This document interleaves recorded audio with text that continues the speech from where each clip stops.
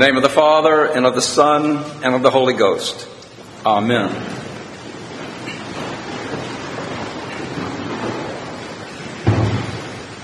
Just for a moment, I want to refer back to our first reading, Paul's second letter to Timothy.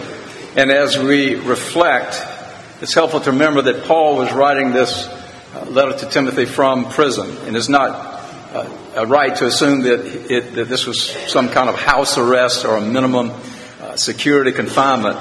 Paul was incarcerated in a dismal underground dungeon, probably with a hole up top to let a little bit of light and air come in.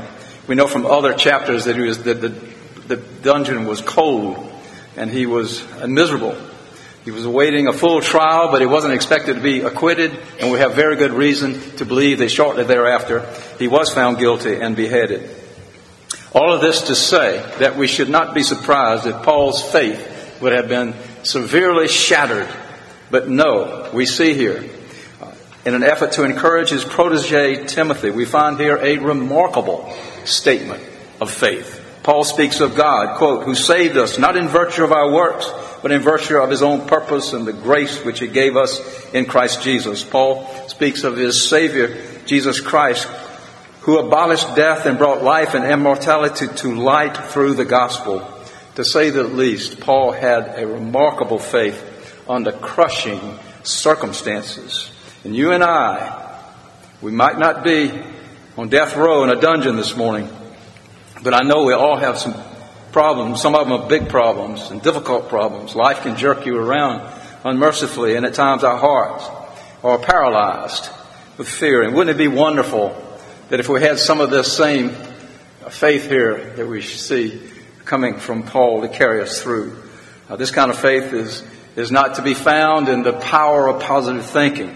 We need something greater than ourselves if we're going to get along in this life.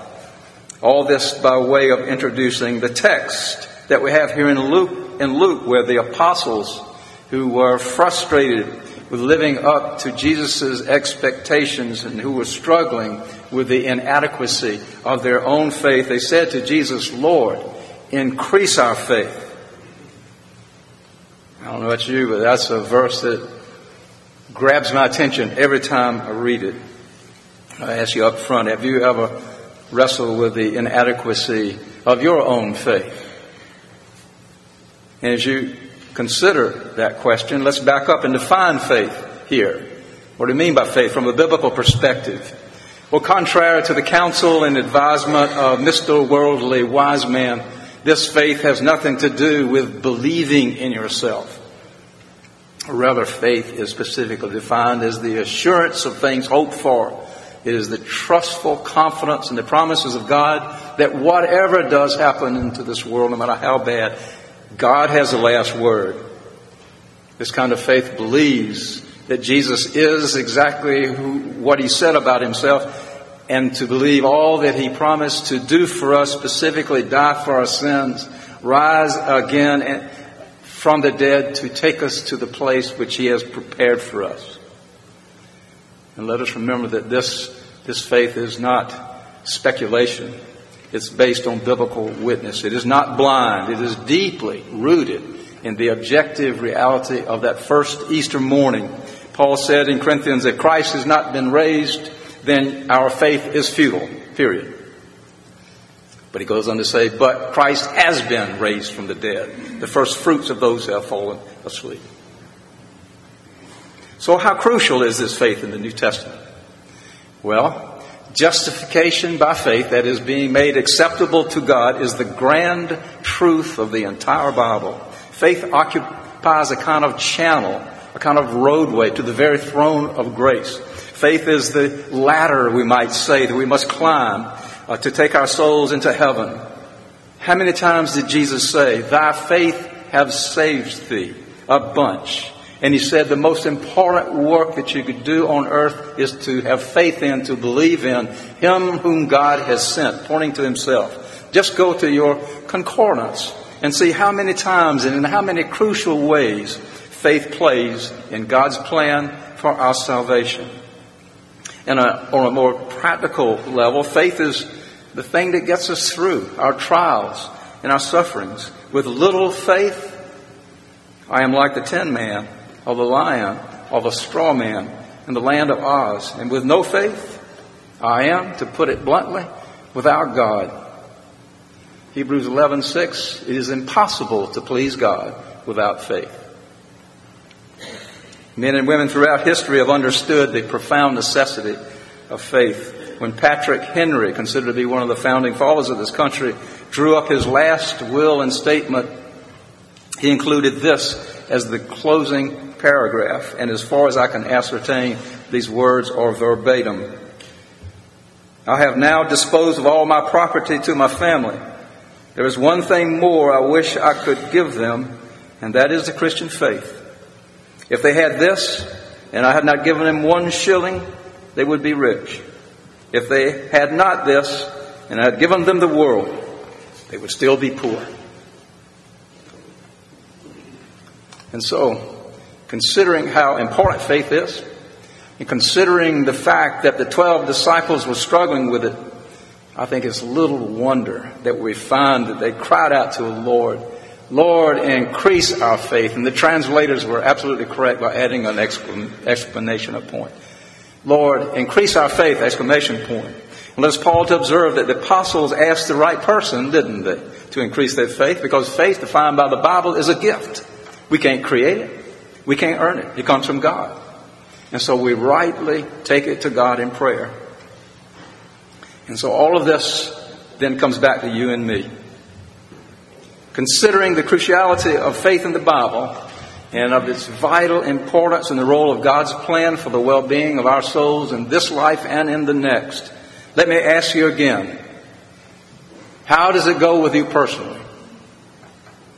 Have you ever struggled with the inadequacy of your faith? I'll never forget, many years ago in my ministry, when I was very much involved in youth ministry, a young teenage girl made an appointment to talk, and it was obvious as soon as she walked in the office that she had a deep concern. And as it turned out, she said that she had, as she put it, come to Jesus earlier that year and had joined a group of teenagers who met once a week to study the Bible and to talk about their faith. And one of the leaders in the group had been insisting that others in their school who claimed to be Christians really didn't have, quote, saving faith.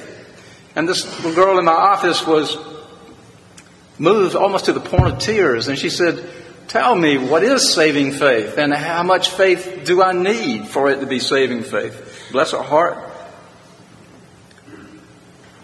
To say the least, we had a long talk in which I prayed that I could reassure her and give her some peace.